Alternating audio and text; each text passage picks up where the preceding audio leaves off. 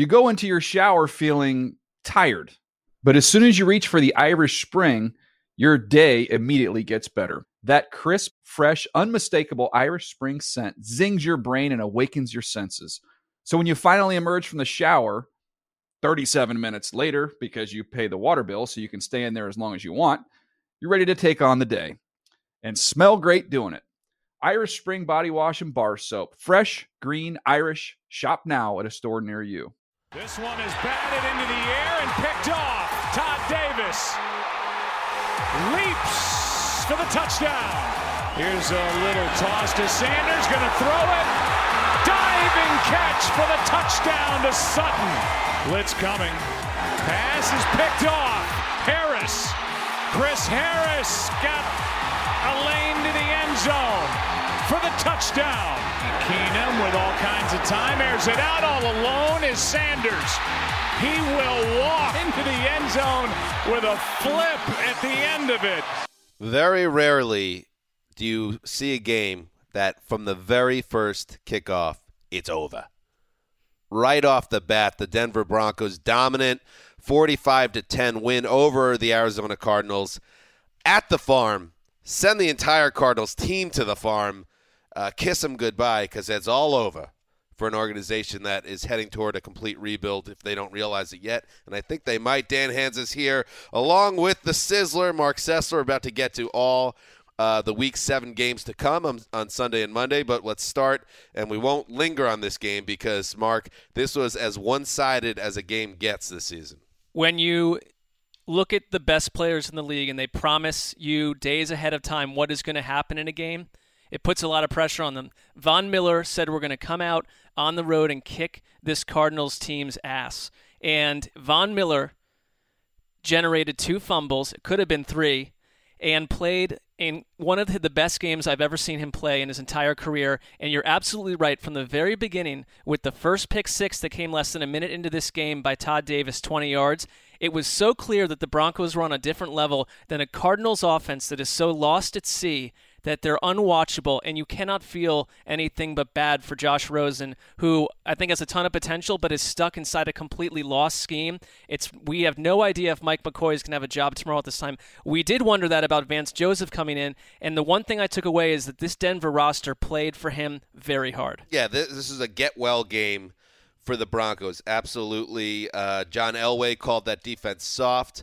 Heading into this game, they finished the game with 5 turnovers and 2 pick sixes, and I'm sure all of Elway's cronies in the press are going to call it Elway magic and say that it was him that motivated the team. Whatever. Good win against an overmatched Cardinals team. When you watch this game, you forget how bad Denver has looked because they looked like a Super Bowl team here, and now they get a 10-day rest before they head to Kansas City and Arrowhead, and I'd like to see which version of the Broncos show up in that game. But this is the Denver defense we'd waited all season for, Mark. They showed up. Do you think this is a sign of this team ready to make a move, or more the Cardinals are that bad? Yeah, I mean, I feel like you and I and 9 other people in our building could potentially put together a defense that might be able to stop the Cardinals' offense, potentially. But Denver did everything right tonight. And it was also, you look at a guy like Phillip Lindsay, who had a couple quiet weeks. Absolutely stunning performance by him. I thought the Broncos, it was if they're a bad team, they could have gotten up early and found a way to let Arizona back in. They absolutely did not do that. There was no moment in this game where you thought anything about the result was going to be secure for Denver. And they're 3-4. You do have the Chiefs up next, and so the Vance Joseph questions may linger. After that game, we'll find out. But this was the Broncos team that I think Chris Wessling fell in love with for 2 weeks before they turned into such a nightmare for 4. And you mentioned Von Miller with the quote that we're going to kick their ass, and they did. Steve Wilkes also threw out a quote that I'm sure he wishes he didn't earlier this week. He said his job and everybody's job associated with the Cardinals is going to be in trouble if we don't show up on Thursday night, and they did not show up on Thursday night. So then what? What kind of message does that send to your team? I hated that Wilkes said that, and it blew up in his face. He just has, and you don't root for this, Steve Wilkes has that one-and-done look to him, the coaches that don't make it past the first year, and it might not all be his fault because you get the idea that ownership in Arizona especially after Steve Keim's tremendously embarrassing DUI incident, and then this bomb of a season, which has 3-13 written all over it, that they might just blow it up and do the move that you see a lot that's popular in football right now is get rid of the defensive coach. You got a young stud quarterback. Go find the hotshot offensive coordinator and start over. That feels like that's where we're heading. Yeah, because in Wilkes, everyone talks about it. Troy Aikman, they love the guy. That he's one of the better guys in the game. But that said, I mean, the Cardinals are the most disorganized team in football right now, and he's a defensive coach, and the defense is a disaster right now as well. So what are you pointing to? I think you're right. You have Josh Rosen. This can't continue. You have to show the team if they're this bad, we'll make changes as well. And to me, I mean, they looked like completely two different football teams tonight. And my last thought, Mr. Sessler, is it's really tough seeing Larry Fitzgerald getting hospital balls thrown his way in the fourth quarter of a 42-10 game. David Johnson averaging 3 yards a carry. Patrick Peterson getting toasted. Clearly maybe not the same motivation level, stuck on one of the worst teams in the league. Trade all these guys. And I include Larry Fitz in that mix. This Arizona team, complete rebuild is necessary, and you have some really tradable pieces. Nobody ever gets traded. The deadline's at the end of this month. Wouldn't it make sense if some of these guys are playing elsewhere? Especially if they're open to it, and someone like Larry Fitzgerald, who just, you could see it in his eyes tonight. If he has a chance to go somewhere, get into the playoffs, and have one more shot at a Super Bowl, why would he not want that potentially? I get the legacy in Arizona, but right now the Cardinals are not just bad. They're even worse. They're boring. Right. They're boring, and it's a tough way to watch Fitzgerald go out. And it wouldn't change his legacy. He'll always be a Cardinal, Absolutely. But maybe if he could chase a title on the way out the door, that'd be great. Anyway. Just like we'll always be NFL.com employees. Always. If we're lucky. This is the ceiling mark. This is it. 45-10. Broncos roll now to the rest of Week 7 preview time. The Around the NFL podcast. Doesn't pay me for this. Welcome back to another edition of the Around the NFL podcast. My name is Dan Hansis, and I am joined in a room filled with heroes, Mark Sessler, Chris Wessling, and Greg Rosenthal. What is up, boys? Hey, Dan.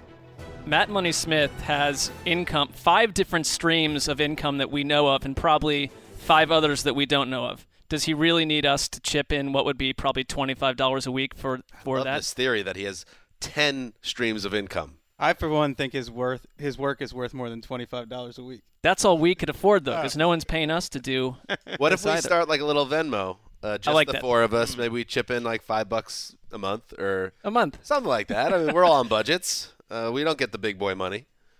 And then I feel like, if anything, it will be like a kind of a acknowledgement more than real income. Yeah, it's the thought that counts. Yeah.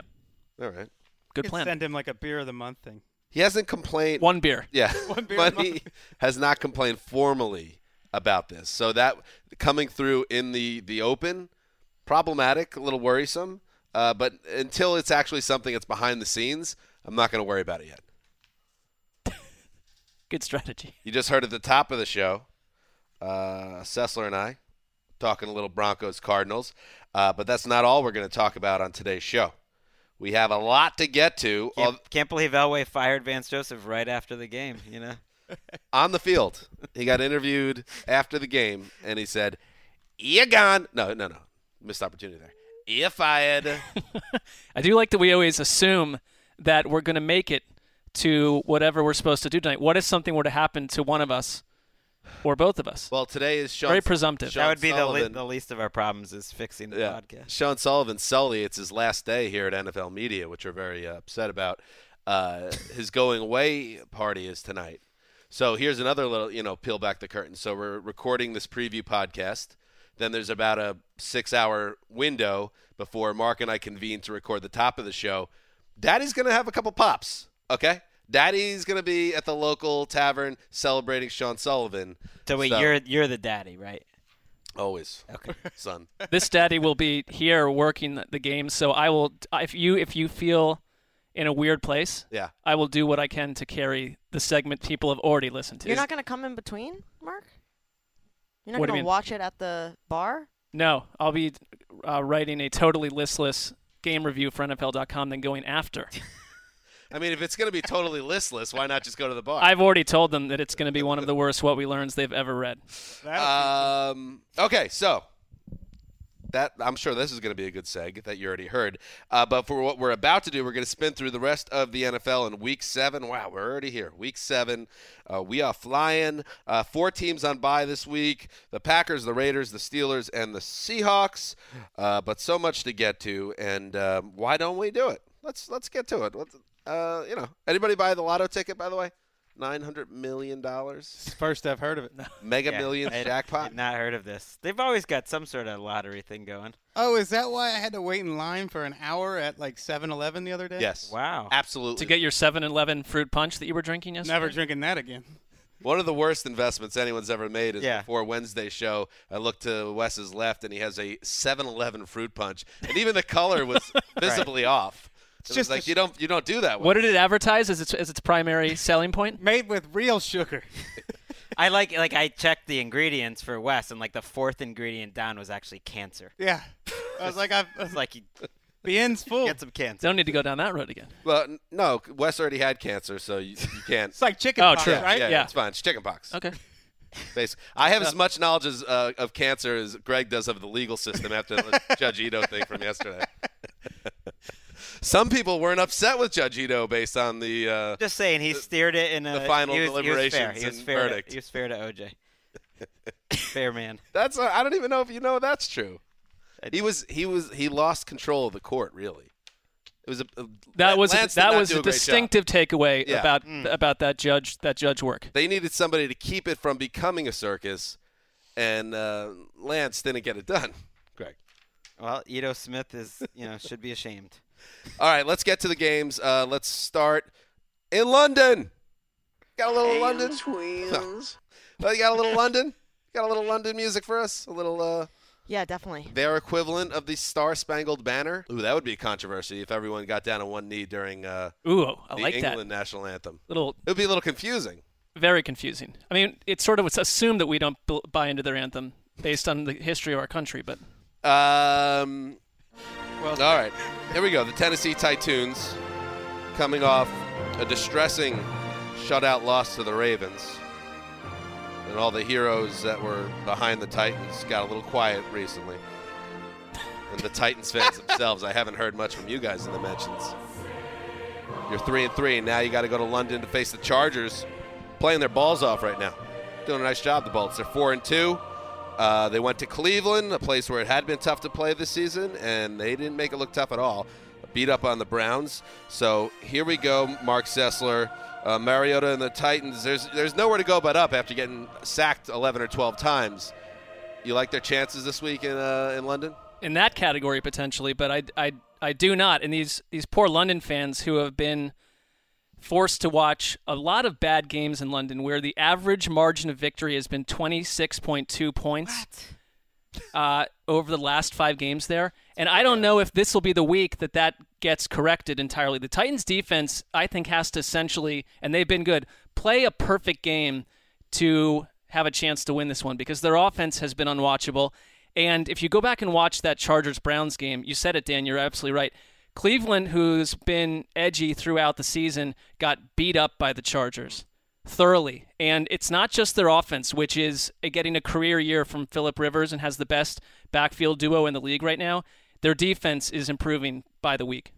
Well, they're one of the most creative and effective teams blitzing in the league, largely because of Derwin James. But Gus Bradley mixes it up a lot more than the Seahawks used to. It's quite a different type of attack. And then you think about the Titans. Who is worse right now at handling pressure than the Titans? They had no clue what Baltimore was sending at them. So that's a matchup if you're Mariota, or even just blocking one-on-one, they're struggling. But especially blitzes, you have to think Bradley saw that tape, and they're going to be sending the house at the Titans to see if they can handle it. Why not? What's the downside to sending the house? Who's going to burn you on this Titans offense? Nobody respects. In theory, the wide Corey receiver. Davis, I don't know. Taywan Taylor, Marcus Mariota, we're just giving up forever. They can't run the ball very well. They can run the ball. And Matt LaFleur, who I praised early in the year for coaching well around some injuries, he's supposed to be from the Shanahan-McVay school. Those guys have the best running games in the league. And LaFleur's got nothing. Like Where's this ground attack? I mean, there is not the personnel. I have not made a worse take on this show, I don't think, this season than believing that Titans win over the Eagles was somehow the most momentous, like life-changing win of the season for any team, because they've gone completely in the tank after that, to the point where you're right. Like, Mike Mularkey got a lot of grief for about 3 years in Tennessee, and they're worse right now than they ever were with Mularkey. The one thing they did in that Eagles game was they got to Carson Wentz. They put pressure right up the middle, and can you do that against the Chargers? I mean, I don't know. The Chargers, to me, have so many different weapons, and they can kill you through the air on the deep pass, and the way they run the ball. Gordon looks phenomenal right now. Right, they've had injuries at offensive tackle, and usually when that happens to the Chargers, like, everything falls apart, But instead, you go to Cleveland, you protect it up well. You got Tyrell Williams, you have Mike Williams has added a really physical element. They have 5 receivers on pace for 550 yards, and I think in this matchup, Titans have a good defense, but Malcolm Butler's having a terrible season. I think he's ranked 100th. Oh, they picked on him on 110 qualifiers. He's getting picked on week after week. Making a lot of money. Greg has to Tennessee. stay seated while he's discussing this topic. Malcolm Butler is one of my favorite all-time NFL players, so I am stay rooting seated for him. As poorly as Crabtree played against Denzel Ward, he owned Malcolm Butler last week. And that's happened week after week, and that's the good thing about the Chargers is it doesn't have to be Keenan Allen. It could be Mike Williams. It could be Tyrell Williams. It could be any of those guys. Mark Sessler? Yes. The designated home team in these London games, which is the Chargers in this game, 8-14 in 22 affairs. Make it 9-14. Well, tell me why that's the case. Why is the designated home team struggled? Is there any logic to it? I would imagine that from a franchise angle, if one of your home games is suddenly like thousands of miles away, that there's an element of agitation. Well, I have a theory that bad teams, they keep sending bad teams with bad stadium situations. The Rams, the Chargers, like the Titans. It was the Jaguars before they got good. And good. the Jaguars have gotten good, but they've been there every year. So the Bucks. And they'll probably try to send a better team to even it out. Exactly. Yeah. Like the Patriots. That's a better have gotten theory a than my couple- agitation factor. Yours didn't seem bad in the moment, then Greg's was real good. Gentlemen, I was aboard this I don't like the Titans train for years on this podcast. You've been the conductor. I'm really enjoying it. And the one thing I feel like I haven't done enough is lock up against them. So I'm locking up the Chargers this week. I like that. Forget about the Titans. Let's move on. Ooh, the New England Patriots coming up. Back-to-back home games in primetime, 2 dubs. They're looking really good at 4-2. Back to being the Pats, and they're scoring a ton of points. And here's a nice test against the Chicago Bears. Wes, you would think that this would be a good time for New England to go to Chicago because the Bears kind of crashed down to earth last week against Miami. But that game smelled like a trap game for the Bears, and they got caught sleeping. I imagine the Bears are going to show up with a lot more purpose and resolve, and I like their chances in this game. Do you? Well, I think it depends if Khalil Mack plays or not. Yeah. He's hobbled this week. He hasn't practiced, and it doesn't sound like they're all that optimistic. Ian Rappaport said on the air today he didn't think it was serious and that they do think he'll play. He did struggle last week, though. He played the whole game and didn't do anything. Well, I think that the Patriots have decided they got to win with offense now, and that's what you saw last week. I want to know if Mitch Trubisky can hang with Tom Brady in a shootout because I think the Patriots are going to score points. Their offense is fixed now. I'm not saying it's the best offense they've ever had there, but I think it's fixed. They're going to score points, and there's no doubt in my mind that Trubisky can hang with Brady in a shootout the way he's done it the last 2 weeks, but he could also go in the tank. So, I mean, he has that potential. He's making throws. He hit Taylor Gabriel in stride last week, hit Tariq Cohen in stride last week for big plays. If Jordan Howard doesn't fumble at the goal line, if Trey Burton doesn't get a pass interference penalty, the Bears win that game, and I don't think they lost because Trubisky played poorly. No, I think also if you're New England, they cannot rush the passer. No team in the league has fewer sacks. That gives you a shot if you're Chicago. I would love to see them try to dial up a Trey Burton Philly special in this game against the Patriots. Why would you not do that? The Patriots maybe have an advantage playing Andy Reid and Matt Nagy in back-to-back weeks. They certainly got creative, and I think Belichick knows they're not creating any pressure on their own, and they got way more aggressive last week with some blitzes, and they did, make Mahomes make some poor throws by sending a lot at him. So you would think they'd be prepared for this game. And I want to see Josh Gordon I think their offense is getting there, but then the final step is Gordon and Tom Brady being on the same page because the timing isn't quite there quite yet, but they threw it to him 9 times last week. If he becomes a huge factor, then watch out. Brady is throwing 100 more yards per game since Edelman's returned. I mean, they have a stockade of weapons in West, because I know you were not on the Sony Michel train. Maybe you still aren't, but 3 straight 100-yard games, the first Patriots running back to do that since Corey Dillon. Are you more impressed with him? I am, and there was always a little bit more nuance in my Sony Michel take. That first game he played, he was absolutely right back at awful. you, Sessler. I'm not suggesting there was. I get a lot of this on Twitter.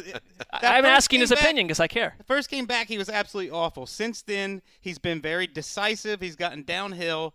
My specific criticism is he doesn't have the speed to beat people to the edge, and I wondered if that was from the knee surgery. He just didn't look the same as he did at Georgia, but he is looking better. He's turned into their LeGarrette Blount. I mean, he's certainly not the body type, but he doesn't play on passing downs. They really don't send him out on routes. He's just kind of a straight-ahead hammer with some real explosiveness. Straight-ahead hammer with real explosiveness. I mean, I'm saying they haven't had an explosive. He has not been explosive. Is that an Erica Tamposi ad read? I disagree. I think when he gets that's the first 5 yards, he goes and he has like that 1 to 50. It's more decisiveness than explosion. He's running through big holes too. As a Patriots hater, I'm not thrilled about this Sony Michel James White tandem. Throw in Edelman and Josh Gordon and Gronkowski and everyone else. No, all that's fine, but like the backfield in particular, it seems really effective.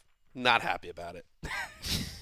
Let's move on. The Buffalo Bills and their high-flying starter Derek Anderson hit the road to face the Colts, who are in a free fall right now. They have lost 4 straight.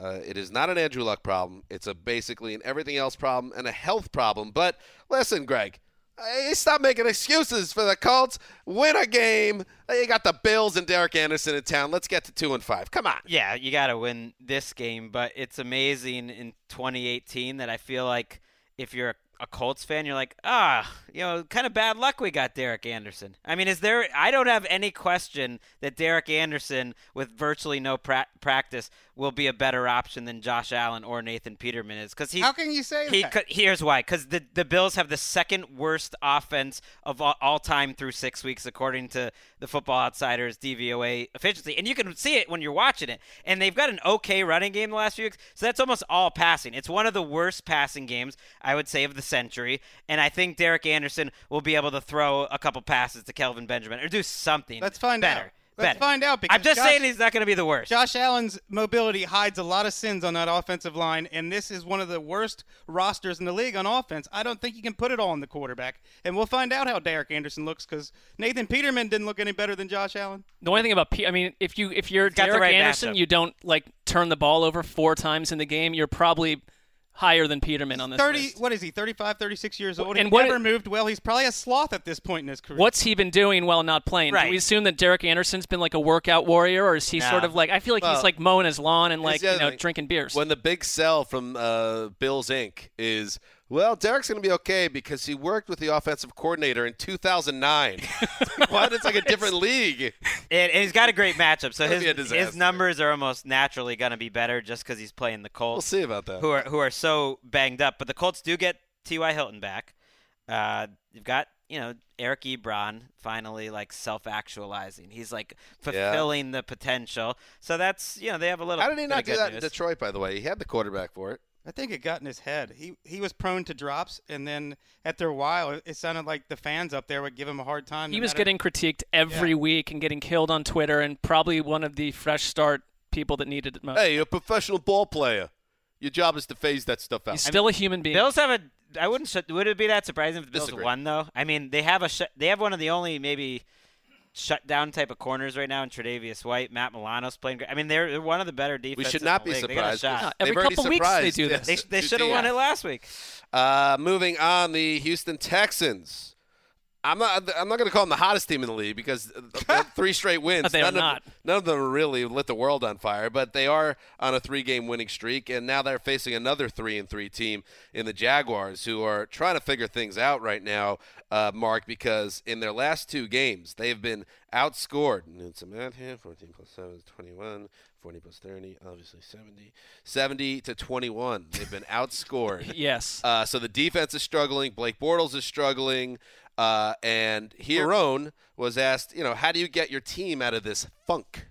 Unfortunately, I learned the only way to start playing better is you got to work your ass off. You got to work hard. You got to go back there. You got to coach better. All right, we got to play better. I've got to do a better job. And that's how simple as it is. I mean, it's like that in anything in life. I don't care what it is, whether it's football, whether it's family, whether it's work, whatever it may be. Sometimes, hey, you eat some shit and you go out there and you get your acting gear. So Doug said they're eating a little S, but they're ready to roll forward. Do you believe it, Mark? He said more than that. Said a lot. It's going back and looking at that Cowboys game. So the last 2 weeks, like you pointed out, they've given up 70 points. So what do you hang your hat on with defense? And that offensive performance against the Cowboys was so concerning. Dallas has a great defense at this point in the season, but they had 60 yards into the third quarter on offense, and there were 2 plays by Blake Bortles threw an incredibly awful interception and also took a sack that moved them out of field goal range at one point. And I look at this game and say, if you don't get right against the Texans, I don't know what we think about the Jaguars going forward.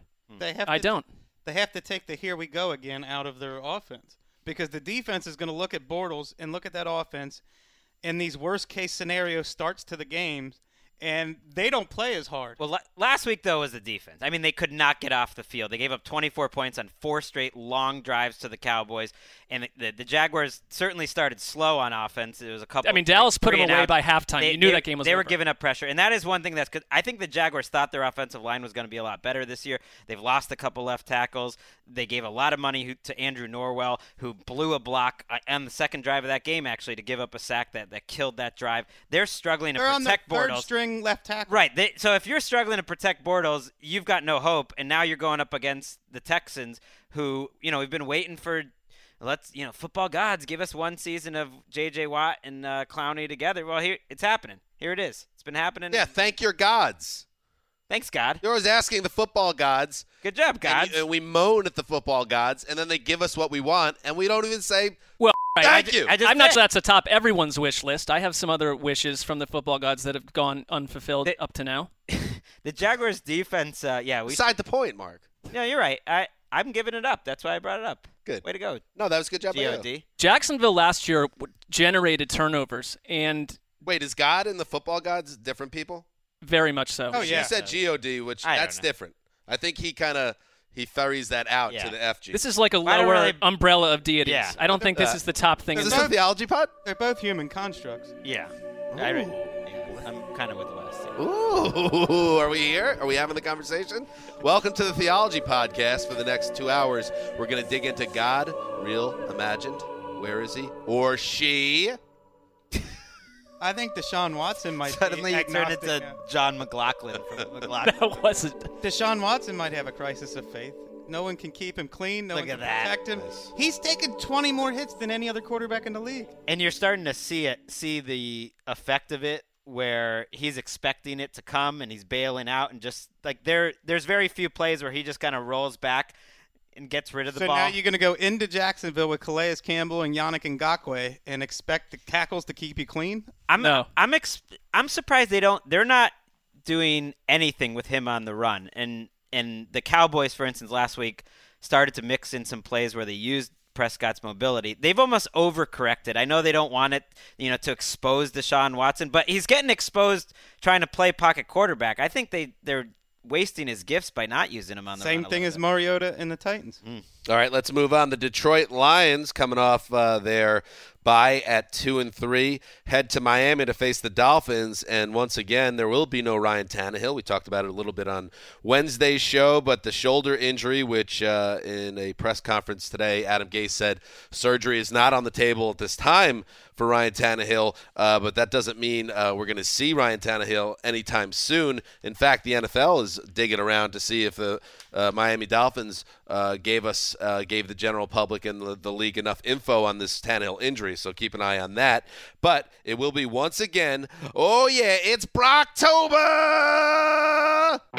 Brocktober! Everybody rock! In Brocktober! Yeah!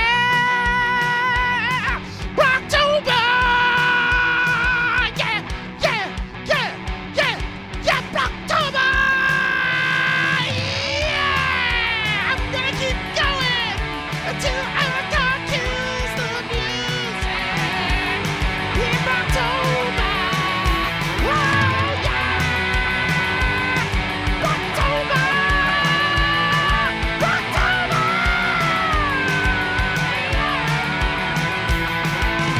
Yeah! I would just go right to the next game. Thank you, Vince Neil. There are people that tweeted us and say occasionally something will happen on the show where either they're on a subway and they look psychotic because they're laughing or they're responding, or they simply almost drive their car off like a British highway. That's why this happens again. Wow, I'm sweating profusely after that. Wow. But I was Listen, able you're to a hit the performer. notes You're a because performer. I got my health back. No, please. Oh, yeah. I'll have a heart attack. Does that rock the cradle of love? That does have it, definitely not Wes, It because is that not. would be No, that would be litigious. illicit. Anyway, where were we? Oh, Brock This game. Osweiler's starting again. He's feeling good about himself. Do you feel good about him, Greg? I mean, Wes? No, I don't. I don't think I'll ever feel good. I think Greg's right that there's not much difference in this offense between Osweiler and Tannehill. It's just get the ball into Albert Wilson's and Jakeem Grant's hands and let them do their magic. But this is a sneaky, huge game this week. Whoa, really? Yes. Can you take Really? either of these teams seriously Oh. if they lose? The loser of this no. game, I can't take them seriously. No, I'm with you. Can you take the winner seriously? I mean, at least I'm not writing them off. Well, I would take Miami. I think Miami is probably ultimately an 8-8 team. Are you going to take them seriously? Then you can't take them seriously. If Tannehill's injury is like No. more weeks? Although I don't think that Tannehill was a massive game changer for this team, but I really like what they did against the Bears last week. They're a much better team at home, but I don't take them like they're not a 5-11 team to me. They're going to keep knocking people off every couple weeks. These are two of the hardest teams to figure. Yeah. Especially the Dolphins, because if you really look at what if you look at what the Dolphins have done week after week, other than the Patriots game, they look like a pretty good team. I mean, they look like a team that could win or lose every game. Yeah, they went up and down the field on the Bears defense, which we couldn't stop talking about how great they were. The Lions, I do think, started to get a little more cohesive on offense before the bye. I know they didn't put up a lot of yards against the Packers, but they have a number one type of receiver in Kenny Golladay. They have Kerryon Johnson playing pretty well.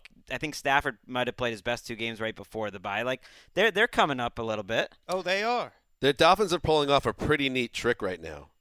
They're 4-2, which is 666 winning That's percentage. a neat trick in itself. And If you want to round up, go 667. 667. So they've won 4 of their first 6 games. You're more accurate. And they are the 25th ranked defense and the 27th ranked offense. That's a pretty neat trick. Yeah, but yardage is nonsense. Well, like it's I said, let's get rid of yardage. I'm The just 49ers are the 39th. they could have easily won or lost the every game they played except for the Patriots. They've That explains had it. great special teams, and overall they've had a very good defense, a top 10 defense by Football Outsiders, and they've made a lot of plays on special teams. That's been a big 4 factor. words. Regression to the mean. It's To coming. the extent that Uh-oh. Ooh. I'm breaking the streak. I'm taking a road game. Oh, you're going to lose this week. That would be breaking I'm the streak, taking a too. road team for the first time all year, and maybe the first time since we've done this. I'm taking the Lions. I'm blocking it up. You okay with that? Yeah, way to I'm go. fine with it. Why would there be any problem Why would with there? that? No, Brock Osweiler. I'm exhausted That's with this. Like every one of I these thought the locks has to Chargers check were too out with easy. everyone. I was going to take the Yes. Chargers, and then I was like, nah, that's too easy. They're so clearly better than the Titans. They're right at the line. They're at the touchdown favorite line that the rule makes. Where are we at on this? That we talk about this because we don't talk about these things. At this point, no one seems to care. They talk about it on every other network. We've been talking about it all. No one's listening to this podcast. Come at me, bro. What's the spread of this game, Greg? That's a bad Oh, in this omen. game? I don't know. I would guess the Dolphins are 1-point favorites. Now we're just talking Now about Greg's just spread. an odds maker in Vegas. Greg authoring his own league policy here on the show. He's got one of those green visors. Right, in the big glasses like Robert De Niro at the end of Casino. Like the lenses that are like 3 inches thick. Greg, you may find that our You employer are definitely does ending not up in agree with you. Vegas, by the way, Greg. When you're 75 and Gonna pull a Musburger. no, I'm going to go. Yeah, like you'll be alone. This will be the end of your life, and you'll be at a nice condo in San Diego with the big, thick glasses and like 11 TVs in your living room, and that will be how you live out your days, and you'll be very happy. In San Diego. Or maybe he's like an East Coast, like Foxwoods guy. I'm following the Casino template because I recently watched that. That's where De Niro ends up after Vegas kicks him out. Pulling a Paul Brown. I mean, by then it'll be legal online everywhere, and you can just go. You can No, put it on your double phone all the in way back. Stadium. The league office will be like have sponsors and stuff. Greg's like, let's keep talking about. Think we're things. gonna have televisions when Greg's 75? I don't know, man. Maybe. Anything else on this game? Oh, so West locked it up.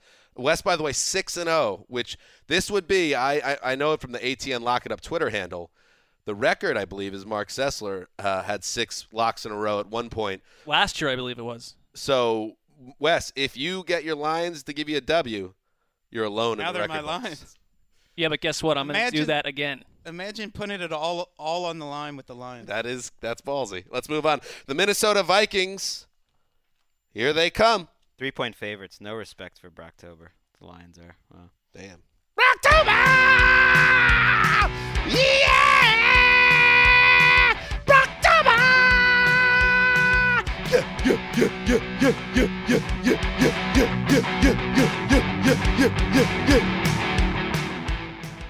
I'm gonna have so much fun with this.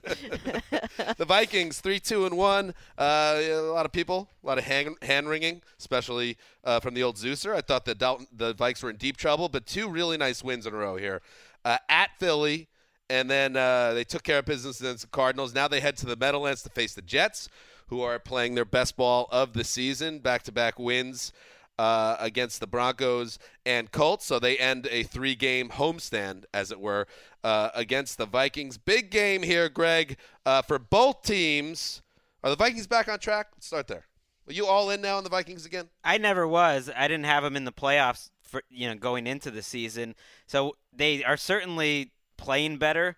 My question for this game kind of is, are they going to get after Sam Darnold? We saw what Sam Darnold can do when he's protected. He had all day against Indianapolis, and he looked fantastic.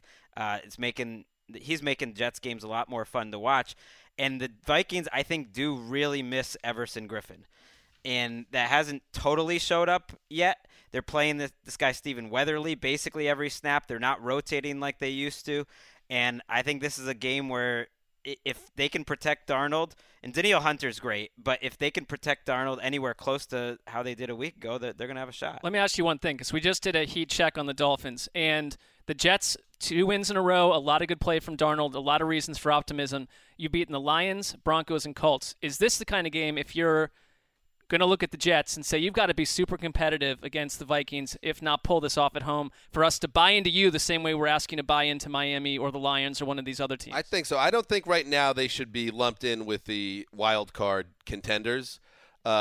Just from what I've seen from them so far, as much as I've enjoyed the last 2 weeks, I don't think either of those teams are very good. But if they play really well against the Vikings, and Wes, we talked a little bit about this earlier this week, if Darnold puts together another good performance this time against a real defense that's getting after him, Yes. and all of a sudden it's like, wait a second, this kid, it might have clicked for this kid, Yeah. and he's flying now, like that can happen with a special rookie quarterback, then forget about it. I might even be here on Sunday night. If the Jets win 30-14 on Sunday, I'm going to be so bullish about this team in a wide open AFC. It will be ridiculous. No, you'll be very pleasant to. We were with, here for no for the I think what was it, the 2015 Jets? Yes. Which is talked about like it was like the 69 Mets in this. They're honoring that team. They're honoring that team this Sunday. That's such a spoiled Patriots fan sentiment, by the way. Teams that are bad when we're 10-5. That's a season that we enjoy and we look back on get fondly. it. That's my point. Is that you were flying. Fitzmagic, baby. Before all this Bucks malarkey, Fitzmagic was at the Meadowlands and it was a lot of fun. That's my point. Is you were flying that season. Yes. With that team, and if the Jets win this game and you have Sam Darnold, I would expect you to be flying even higher. Yeah. Absolutely. Are you giving it the good old litmus test game? This is a litmus test game. Yeah, for sure. I think so. It's an LTG. They miss Everson Griffin, but Danielle Hunter is the only player in the league with a sack in every game. He's already has as many sacks as all of last year. Might be on your midseason All-Pro team. How about that? Oh yeah, Anthony Barr I thought had his best game last week. Harrison Smith made some big plays. This is still a good defense even without Everson Griffin. Vikings are catching the Jets, by the way. I don't think the Jets are going to win. I want the Jets to win. But you have to. If I were in the same situation, I would not walk around saying I think they're going to win. But you have to be excited. But I do that all the time because right. I'm one of those rare Jets fan optimists. But the Vikings are catching the Jets at a very good time. Jets are super banged up, especially at wide receiver, where I don't even know who's playing this week. Almost everyone is questionable or out. And their secondary, they're missing again Trumaine Johnson. They're missing Buster Screen. Marcus May is out. He broke his thumb. So Kirk Cousins, who's had a nice year, I think he's going to throw for a lot of yards just like Andrew Luck did last week. It's going to be a tough game for the Jets. Let's throw some credit to Mo Claiborne, who's having a great year so far. He was good last year, too. Yeah. A little player, Mo. All right, let's move on. Carolina Panthers stumbled last week against the Redskins, and now they go to Philly to face the Eagles, who whipped up on the Giants with ease. Mark Sessler.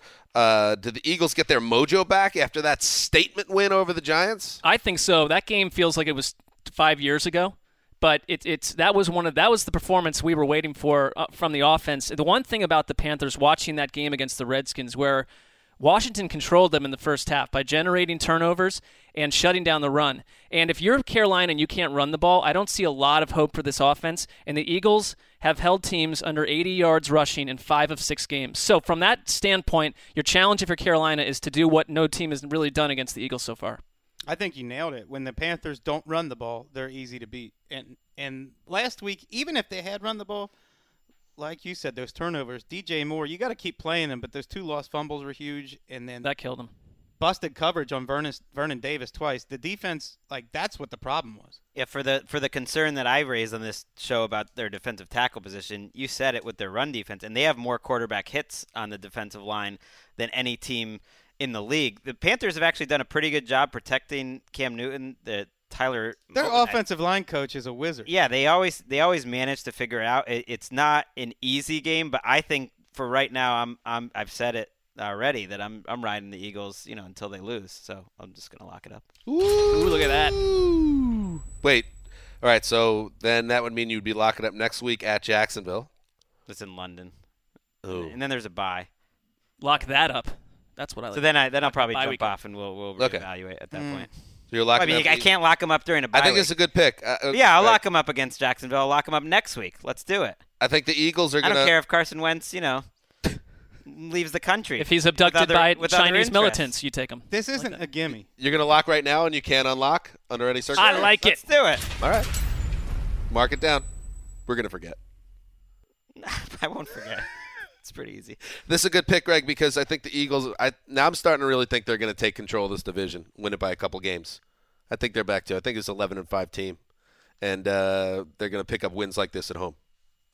You got this one in the bag. Congratulations. I don't think it's in the bag. I don't think the Panthers can beat anyone in a Yeah, game. they have no one's blown out. I was doing that for effect, guys. I mean, it was just having a little fun, That's all. My bad. No one's blowing out the Panthers. They're one of those. I think they're a playoff type of team too. I agree. I like the Panthers. I have to make one really quick announcement. Yes. Happy birthday, belated birthday to Cameron Ritchie from Sydney. His girlfriend, Frances, DM'd me quite a while ago asking me to say that, and I never did. Right. Very nice girlfriend work. But don't if you're listening to this and think that we're Are you the girlfriend? No. Oh. It's Sydney from Frances from Sydney. They're from Australia. What month was his birthday in? October, but I'm a little late on the message. But by the way, just for other listeners thinking that that's going to happen by contacting us about other birthdays, no. This is a one-time thing. I was going to say it's a dangerous It's a precedent, my one-time friend. thing, and I promised I would do it, and it's out of the Although way. I would say if you were going to target any one of the four, Mark is your best chance. Yes. Do not. Do not. I mean, without a doubt, if you I'm ever just want to speaking reach the out truth. and Do have not. a more personal connection to our show, without a doubt, the best odds for any type of relationship. And I won't get into more details. Do how to not be even in attempt. better odds. Do not attempt to. Mark Sessler's your man. Instagram's good, yeah. Do not attempt to get your birthday announced on this show through this channel at all. Through this personal channel. When was his birthday again? I'd have to look. I believe it was October 8th or so, right early.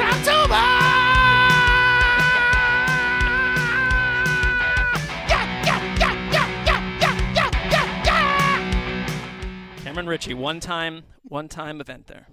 The Cleveland Browns. Oh, the Brownies. Not looking too good at home last week against the Chargers, but that's in the rearview mirror now. They get to travel to Tampa to face one of the worst defenses in football. In fact, so bad that Mike Smith got the sword in the belly this week, fired as the defensive coordinator. So here we are, Chris Wessling, the battle of two former number 1 overall picks, Baker Mayfield and Jameis Winston. Let's have some fun. Let's have some fun. And we credited Baker Mayfield quite a bit, threw some verbal bouquets, gave him some cupcakes. This Browns offense isn't doing much lately. I believe at one point they had 16 consecutive drives without a touchdown. They need to get Jarvis Landry more involved. I think the Chargers took away Baker Mayfield's first read quite a bit in that game. Antonio Callaway doesn't catch anything. They've got some issues. They're very banged up at wide receiver. I don't like the way, it's 10 sacks for Mayfield in the last 2 games. He's getting hit. He played last game injured, and that injury absolutely affected him. I thought no so doubt. too. I thought right after that they got back-to-back sacks. Is he on the injury report with that ankle? I'd have to check that out, but they acknowledged it this week. This game to me, and it's going to happen in this awful, awful Tampa sunlight that is unwatchable. But I'm going to tell you something. I don't like doing this, but I am locking up the Bucs. Wow. Oh. I just don't like where Cleveland's roster is right now. They're injured Mark. on both sides of the ball, and the Mark. Bucs are a hot mess. But Did you just lock up the Bucs against your Browns? Yeah. The Bucs who are in complete disarray right now. Don't say that it's not gutsy. Hey, when everybody else zigs, Mark zags. You win either way. That's good. That is what I was thinking. Yeah, that's one of your moves. Because I almost went Lions, and then I decided no. You're like that. You're a fascinating, complicated man. I have noticed the days on Sundays when the Browns lose and you lose your lock are very dark days. So this ensures that we're all in the clear. You can't go wrong. I'll be half annoyed. Unless there's a tie. I'll just be half annoyed. No, I don't do this tie thing. If they tie, I'm getting the lock. Wait, what? What? You're locking up a win. Yeah. So if the Browns don't move the ball against the Bucs, though, something's very wrong.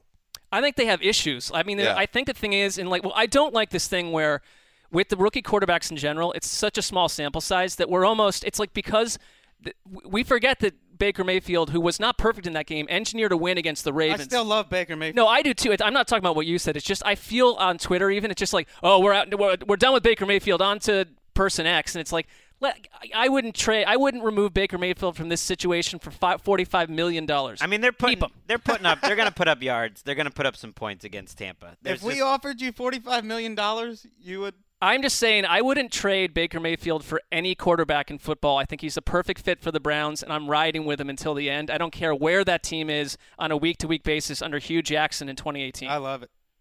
Bucs got to get this win at home. They're lost 3 in a row. The timing was off with Jameis Winston a little bit last week, even though he ended up putting up a lot of numbers. But this isn't a team I've totally given up on yet anyways, because I feel like a passing game that can put up that much yardage week after week is going to have a shot. They can't stay this bad on defense. There's no reason they should be this bad. They have players. Like, remember they signed Vinny Curry? Maybe that was a terrible signing. Jason Pierre-Paul. Jason Pierre-Paul's played fine. He hasn't been the problem. Vita Vea hasn't done much. Quan Alexander. Brent Grimes is definitely struggling. I mean, the whole secondary is the source of their problems. Moving on, the New Orleans Saints coming off there by 4-1, scoring a ton of points their last 3 weeks, 43, 33, and 43. Now here's a challenge. They're facing the Ravens, NFL's best defense this season, coming off that 21-0 record-breaking shutout of the Titans when they set a team record in sacks. So here is a great offense versus defense battle, Greg. And you, just on yesterday's show, had a whole spiel about how good offense beats good defense every day in the modern NFL. So obviously this game will not be a contest. In Baltimore, it should be. Why not? I mean, I'm talking about over the long run. Of course, some games defenses are going to win. But yes, over the long run, yeah, I don't think the Ravens are going to be able to bring it home and away now. You said it. You put a blanket on it. I didn't say every single game that a defense is not going to. A good defense isn't going to win. Just having fun. But that's what I do. Drew Brees is not the same away from New Orleans. The stats say it's just a fact that the Saints offense hasn't been the same. His worst statistical game this year probably was against the Giants, a game I thought he played well, that the stats didn't really show it. They only have 4 games outside this year. They want to make a situation where they're playing indoors throughout the playoffs, and to do that, you got to win games like this against the best pass defense in the league. But yeah, that's why I don't really think the Ravens can win a Super Bowl, Dan, with this offense. I don't think they can. I think your theory applies to the Ravens more than any other team. I want to find out if this team is a flat track bully, as the cricketers say. All last year we talked about they would murder any backup quarterback who came in there, or an offense that wasn't working. They would win 40-0. And, they beat the struggling Titans. They beat the Browns.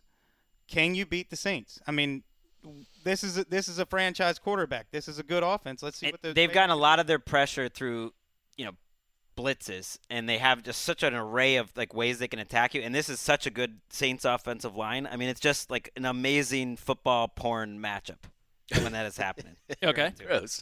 This from the research notes to give a little context how great the Ravens have been at home. They're averaging 6.5 fewer points per game, almost 72 yards less at home, have not allowed a passing TD at home this season, the only team in the NFL, and opposing QBs are under 50 passer rating. And Drew Brees, not that this matters as much, but the only team that he's never beaten in his career, the Ravens, 0-4 in his long, the one thing illustrious career. In Baltimore's long historic DNA is that one Super Bowl team that did win with a absolutely zero offense, where they went through that playoff run by generating turnovers and points on defense. I think in your 2000, point in 2000, your point is that 2000 that would not happen now. That was an aberration. That's what I agree with your point. Right. I mean, it's fun. It's ironic. The one Ravens team to get it done since then had a lousy defense for the most part. Wasn't really their year. All right, here's an NFC West battle that looked really good on paper in the summer, not so much now. The 6-0 Los Angeles Rams doing exactly what people thought they would this year, which is winning a lot, scoring a lot. Held off Denver last week, and now they travel to San Francisco to face the Niners, who really, Mark, put up a very nice fight on Monday night in Green Bay. So they're fighting hard. We talked about it. We like their coaching staff. C.J. Beathard has a little bit more than maybe people gave him credit for going for him, but still a very tough matchup here at home against the Rams. Yeah, this is my favorite coaching matchup of the entire season so far. And it's easy, I think, for 49ers. 49ers fans would have accepted to some degree if this team completely just went to sleep and waited until next year. But I look at what Kyle Shanahan has done with very little, and to me it's almost as impressive as what Sean McVay has done with a lot. I just think that this is going to be one of these matchups that every single year is going to be one of the most fascinating showdowns. And is where I would want to not watch the 49ers again potentially. What they did on Monday night completely changes what I think about them. Everywhere Shanahan goes, he dials us some of the best rushing attacks in the league. He maximizes players, and he's doing the same with C.J. Beathard, who I totally wrote off the minute Jimmy G went down. I was totally wrong. Their defense is terrible, though. It is. I'm not saying they're going to win this game. Written all over it for them. Yeah, that's. But the thing is, I thought the Packers were going to go destroy them too, and it's just that they find a way to hang in these games. This is not the one I'm pointing to. I just do think that Shanahan is one of the more fascinating coaches in the league. He is, and I hope they can figure out their roster, because some of the pieces that you're thinking are going to be building blocks. They talked up Solomon Thomas. Yeah, Solomon Thomas was benched last week essentially for for kind of a Think jerk. of all the superstars they passed up to draft him. Right. That was And he doesn't sack quarterback. That was at the top of a great draft. Akello Weatherspoon was a guy they talked about as like their next shutdown corner. He was benched last week. Richard Sherman's played great. Actually, he's been a terrific signing. It's the rest of these young guys that a lot of whom Lynch has drafted that have struggled. Moving on, the Dallas Cowboys, 3-3, coming off their best game of the year. They embarrassed the Jaguars 40-7 in Jerry World. Now travel to D.C., a great old rivalry with the Redskins, who are coming off a big win over the Panthers. Wes, this is a battle for first place in the NFC East. Ow! I deemed this one the least likely to be locked up. I don't think anybody could tell you which team is better. They both want to play the same style. They both want to take the early lead, control the ball, and then let their defense shut people down. I think that's, to me, whichever team jumps out in front has to be the favorite here. But I did initially have this on my piece of paper. Wow. Lock the Cowboys, but something steered me away from that. Perhaps to your theory, to your credit. The power of the Tampa Bay Buccaneers. To me, this feels like the most even matchup of the week, and it's two teams that want to play the same style. Coin flip game. Coin flip game? Well, I want to see if the Cowboys, what they did last week, has some staying power. It was so out of the blue. They adapted a lot of the style that the Chiefs played with the week before against Jacksonville. I mean, it worked for the Chiefs, and the Cowboys were like, hey, let's just copy and do a lot of that stuff. Let's get Dak Prescott on the move. And suddenly they looked like a totally different offense. But they don't have Tyreek Hill. Right. No, I know they don't have that, Travis but maybe the offensive line's been playing better. They did. I told them choose some receivers. They chose their receivers. Gallup played the whole game. Beasley played more snaps and got a ton of targets. Allen Hurns played the whole game, didn't do much, but at least they chose the receivers. And Tavon Austin's injury might help them out. Might be a little help there. Adrian Peterson has continued to look very good week after week. But when I watch this Redskins, like again in that Panthers game, it just feels like a team that is overly reliant on their running back and their two tight ends. And there's not much else happening with this offense at all. And Alex Smith is getting killed on occasion. Josh Doxson's been a bust. Alex Smith has essentially reverted to his pre-Chiefs. He's got to watch the Chiefs offense and be so jealous at this point. And but he had his chance. It's got to be frustrating for the Redskins, who gave that guy a lot of money. The fear that maybe he's just going to be this guy unless you get better weapons around him.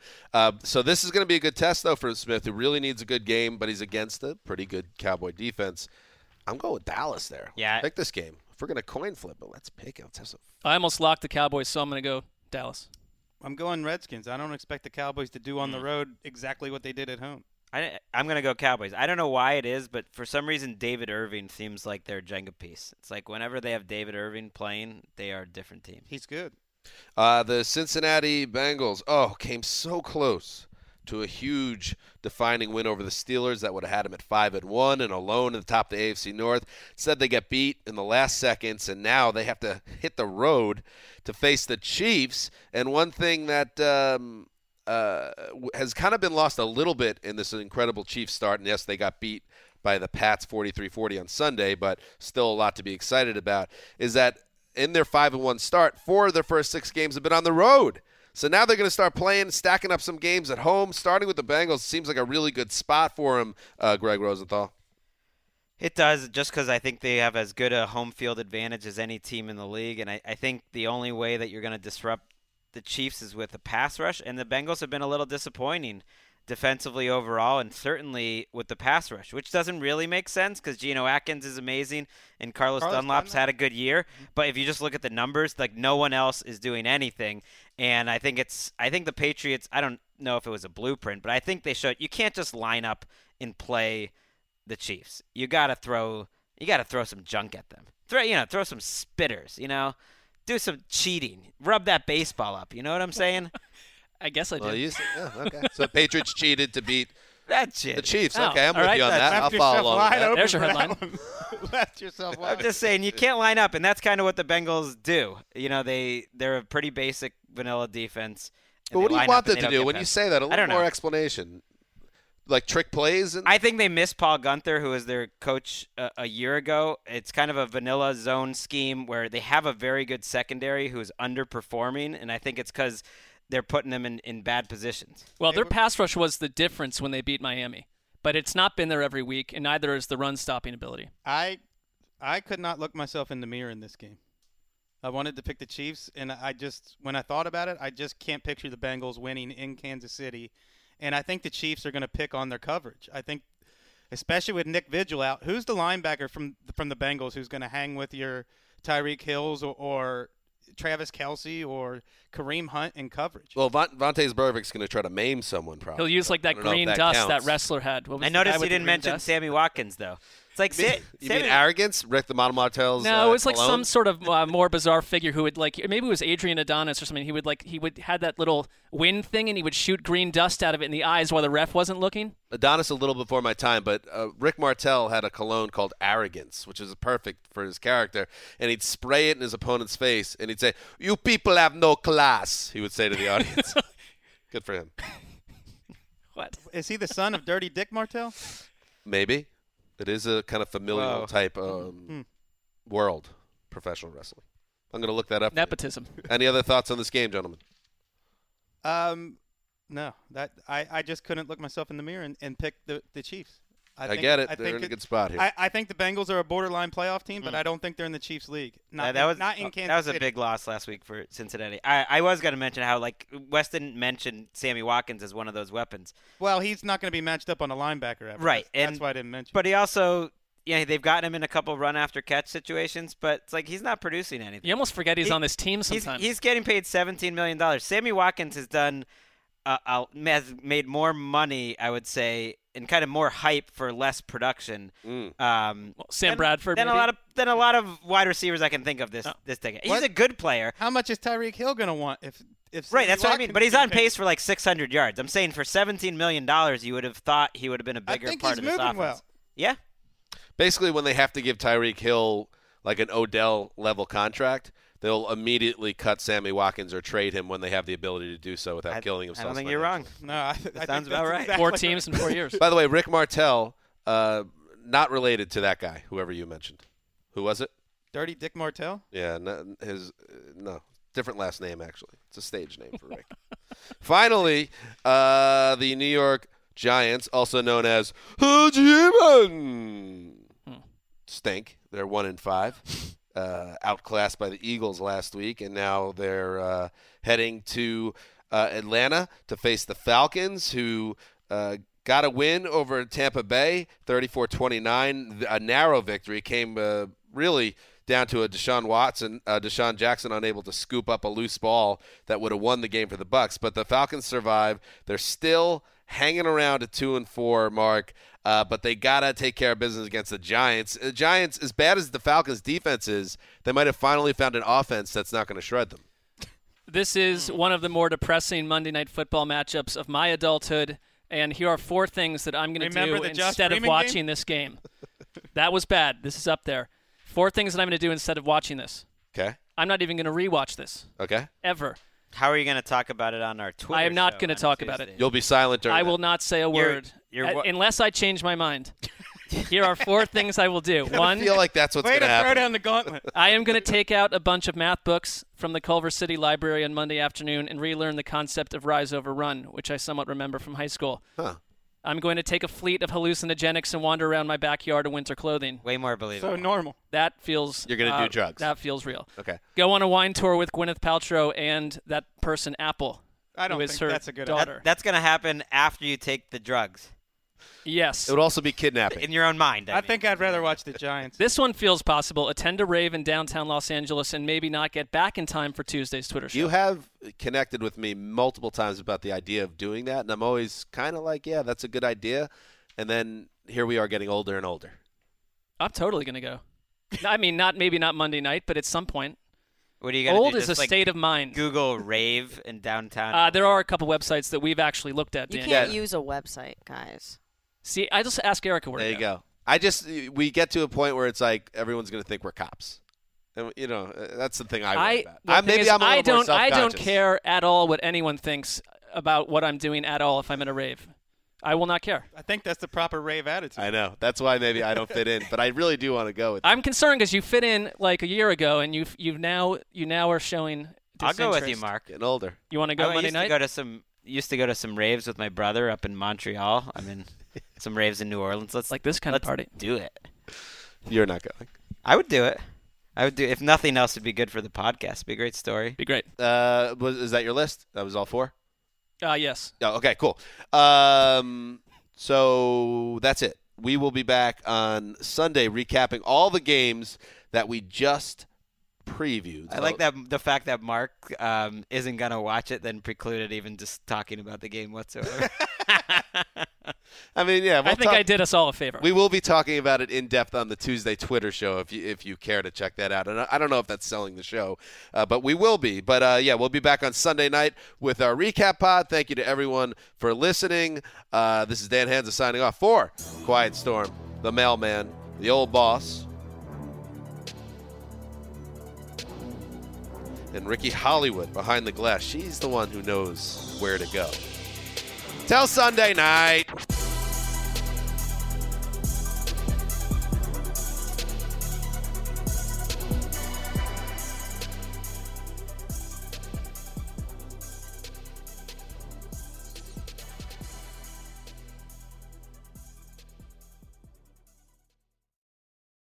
You go into your shower feeling tired, but as soon as you reach for the Irish Spring, your day immediately gets better. That crisp, fresh, unmistakable Irish Spring scent zings your brain and awakens your senses.